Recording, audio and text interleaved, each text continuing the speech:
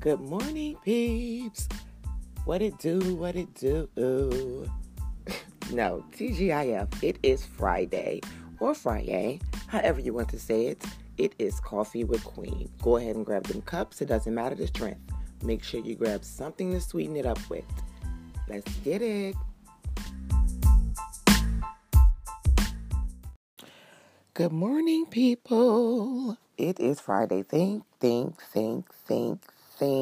God it is Friday. We've made it. Some people, it's the start of the week. Some people, your work week has just begun. We're going to get through it. We're going to make it do what it do. Yesterday, I was off, actually. I went to my daughter's school, and she had this bubble fest. They were outside, flying kites, blowing bubbles, children, parents, teachers. That's what they were doing. And she's in pre-K. I'm talking about my youngest daughter. I love the turnout. It was a lot of parents there. A lot of fathers, too. It was a great time. I noticed, however, when I arrived, that my daughter was off to the corner alone. She was kind of isolated, and that's not Zoe. If you know Zoe, she's like her mother. She's the life of the party. She's vivacious, vibrant. She's just so outgoing. She loves everybody. She's just my unicorn is what I call her. So to see my daughter standing in the corner was a little odd to me. I walked over, gave her bubbles and kite, and she was happy, of course, ecstatic. Mommy's here. Oh, my God. And I loved it. It made my day. And my daughter's very open. I keep everything transparent with them as if they're grown people. I'm preparing them to interact with society. I'm like, Zoe, what's wrong? As soon as I say what's wrong to my daughter, this little girl, and I mean baby girl, is about knee-high, ponytails everywhere. She's so adorable. She rushes over with this ball of energy, and she grabs Zoe's bubbles. Zoe has this look on her face, and I'm not going to do anything. I'm sitting here observing because now I'm trying to see if you're going to initiate what we've talked about. If you don't want her to have your bubbles, then you kindly ask her to give your bubbles back. That didn't happen. So the little girl proceeds to open the top, and she goes to use Zoe bubbles, and I can clearly tell by my daughter's facial expression that she's uncomfortable. So I asked the little girl for the bubbles, and she's like, no, I want to blow them. Can I blow them? Red flag. Go on. I'm like, no, baby girl, these are Zoe bubbles, so can I get the bubbles? But then the teacher came over, and she's like, call the little girl by name, go over to your parent. I'm not sure why her parent wasn't paying her any attention and didn't notice that she was gone in the first place. Another red flag. Move on, we'll get back on that later. So I give Zoe back her bubbles, and I'm like, Zoe, why didn't you say anything about getting your bubbles back? And my baby girl looked at me and said, that's the one that's mean to me. Instantly, my heart dropped to my stomach because we haven't had this conversation before. She said, everybody else in the classroom likes me and thinks that I'm cool. She doesn't like me. I said, why? She said, because our names sound alike. My name is Zoe and her name is Chloe. That hurt my soul. What did I do about it? I had the conversation with my daughter instantly on site. You are not to ever worry about comparing yourself or worrying about another person's opinion of you or anything in relation to you. You're Zoe. There will always be another Zoe by name, but not another Zoe by person. I said a little bit more. I really had to build my daughter back up. To most, it probably was a little small tantrum, and she didn't even have an emotional breakdown. But to anyone else on the outside looking in, it probably was if something small that she would have gotten over, and that's how children play. But to me, that is not how it works. Because they are in a very fragile state at these ages, and they have to know how to interact with people. They have to know that they don't have to accept being mistreated by someone else because they don't like the person that they are. Bullies do exist in all ages. And that's exactly what I'm about to talk about. Those red flags that I just put on pause, I'm about to dig a little deeper. And see, the issue is in these children.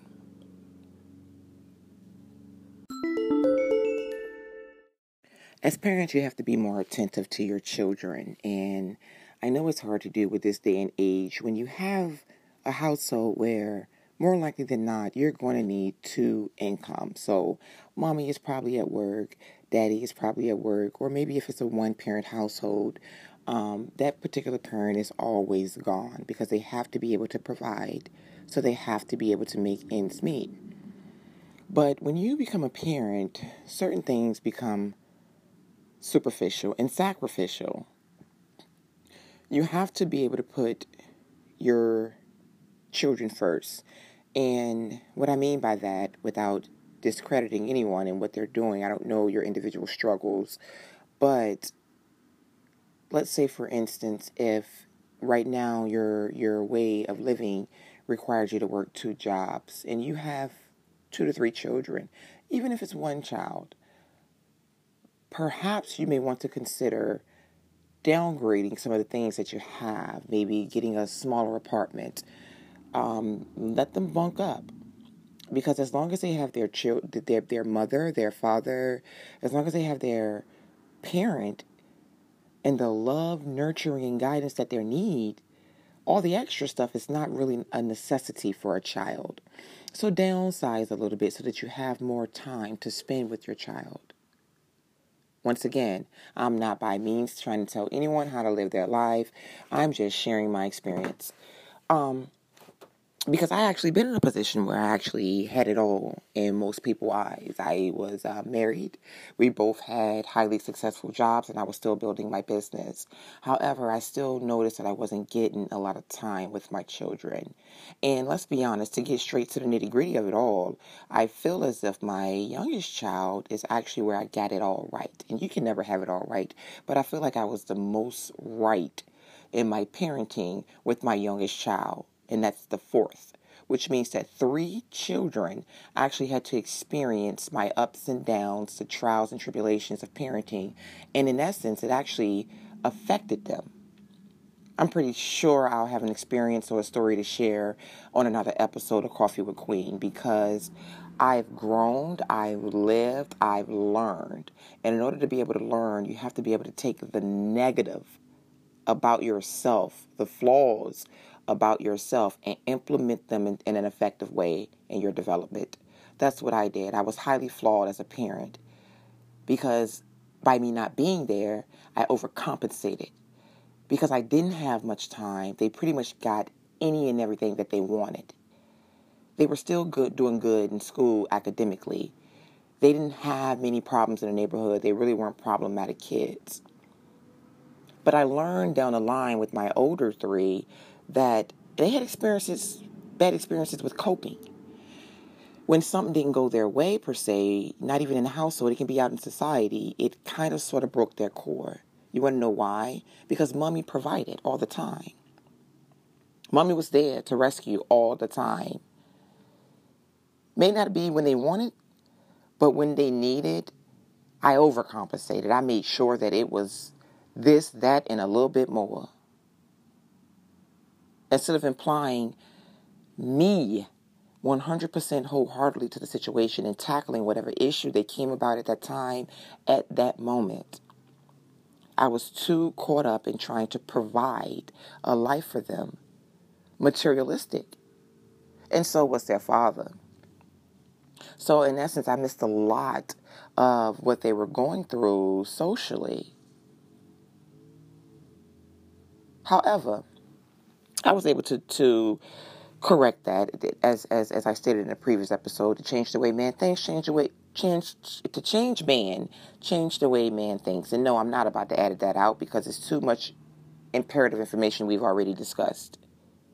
Deal with it. Roll with me here. Sip on some of that coffee.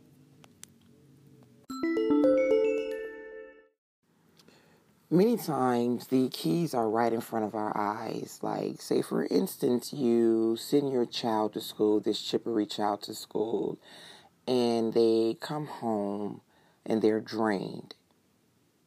They're not the same. And it's not from a long day, the usual typical 8-hour school day exhaustion. It's a mental drain, a physical drain, and a drain of the soul. The character has been challenged all day. When you see that in your child, you have to take the time to sit them down and talk to them to figure out what is going on. And for the parents of the more aggressive children, the parents of the bullies, your child may not be displaying these traits at home, bullying their siblings, even being disrespectful to you. However, there is some sort of sign there that your child wants some type of attention from you, and they want you to take a moment to hear them out. Perhaps they're not listening as much, and you find yourself repeating, take out the trash, clean your room, and then they slump. Disagreements, a little give back here and there. Children have a way of communicating with us without using words. The only way to pick these up is if you're paying attention, actively paying attention. It starts at home. Because when a child tends to feel neglected in their place of comfort, they go out into society, whether it be school to a sporting event, but they go out into society and they reflect those feelings onto other people. It creates a chain reaction. They're reflecting their hurt onto their friends or their peers. They're damaging those little small individuals. These little people are going to grow up damaged, not trusting, timid for the rest of their lives. The bullies are going to grow up feeling entitled throughout life. They're probably going to be criminals. They're very well going to be deceitful individuals. So it has to start at home. If the children really are our future, we have to take the time that is required to guide them.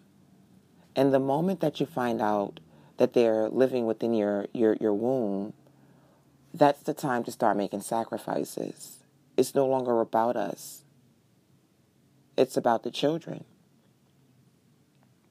There is no reason that a person so innocent should have so much aggression built up in the inside. And not everyone grows up in the most pristine environments. Come on now, Queen. I've been there. My childhood is some of the most traumatic there is. Hence the reason I've been diagnosed with post-traumatic stress disorder. So I'm definitely not taking anything away from anyone's childhood. I'm saying we have the power to make a difference. So as parents, hear me out.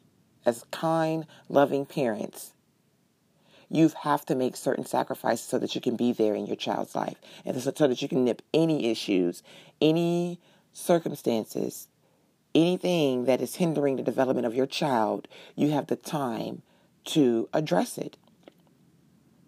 How am I going to get the bills paid? How am I going to do this? Well, there's a will, there's a way.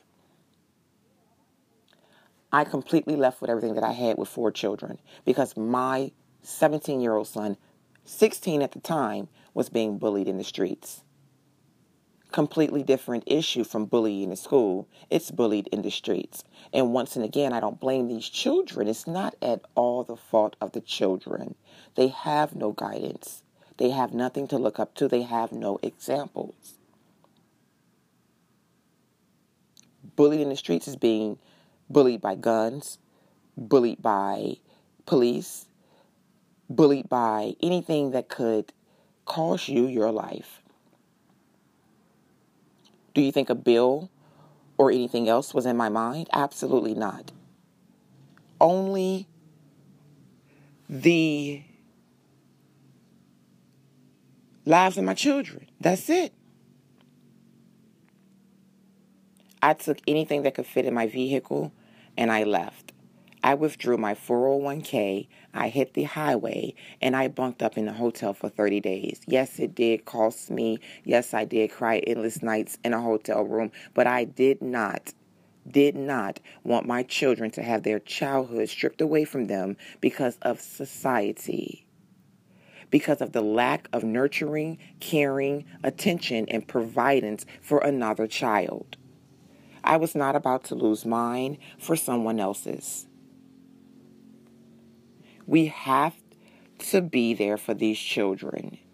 Their lives depend on it. Our lives depend on it. Listen to your children. Be there for your children.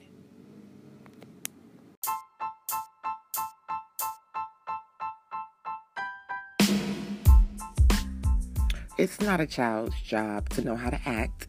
It's a parent's job to teach them. And we have to make sure we're teaching them in the correct way. Once again, we're distracted by everything that it takes to live through the day-to-day, but you have to make the correct sacrifices. If it takes a village to raise a child, make sure you have the correct village in your life. Make sure you have the correct participants that want to make sure they're guiding your children right. Our children are our future, and we have to make sure we start acting like we care about our future. Let's get it together, and it starts at home. It starts with the little children that we gave birth to. Let's make them the world, because eventually they will be this very world. Happy birthday, sis. It is your day. 412 belongs to you all day. It's Friday. Do what you do. Coffee with Queen. Until next time, holla at your girl. Oh, before I let go, make sure you use that message button. You can send me anything you're thinking, good, bad, and indifferent. Let's get it on the show.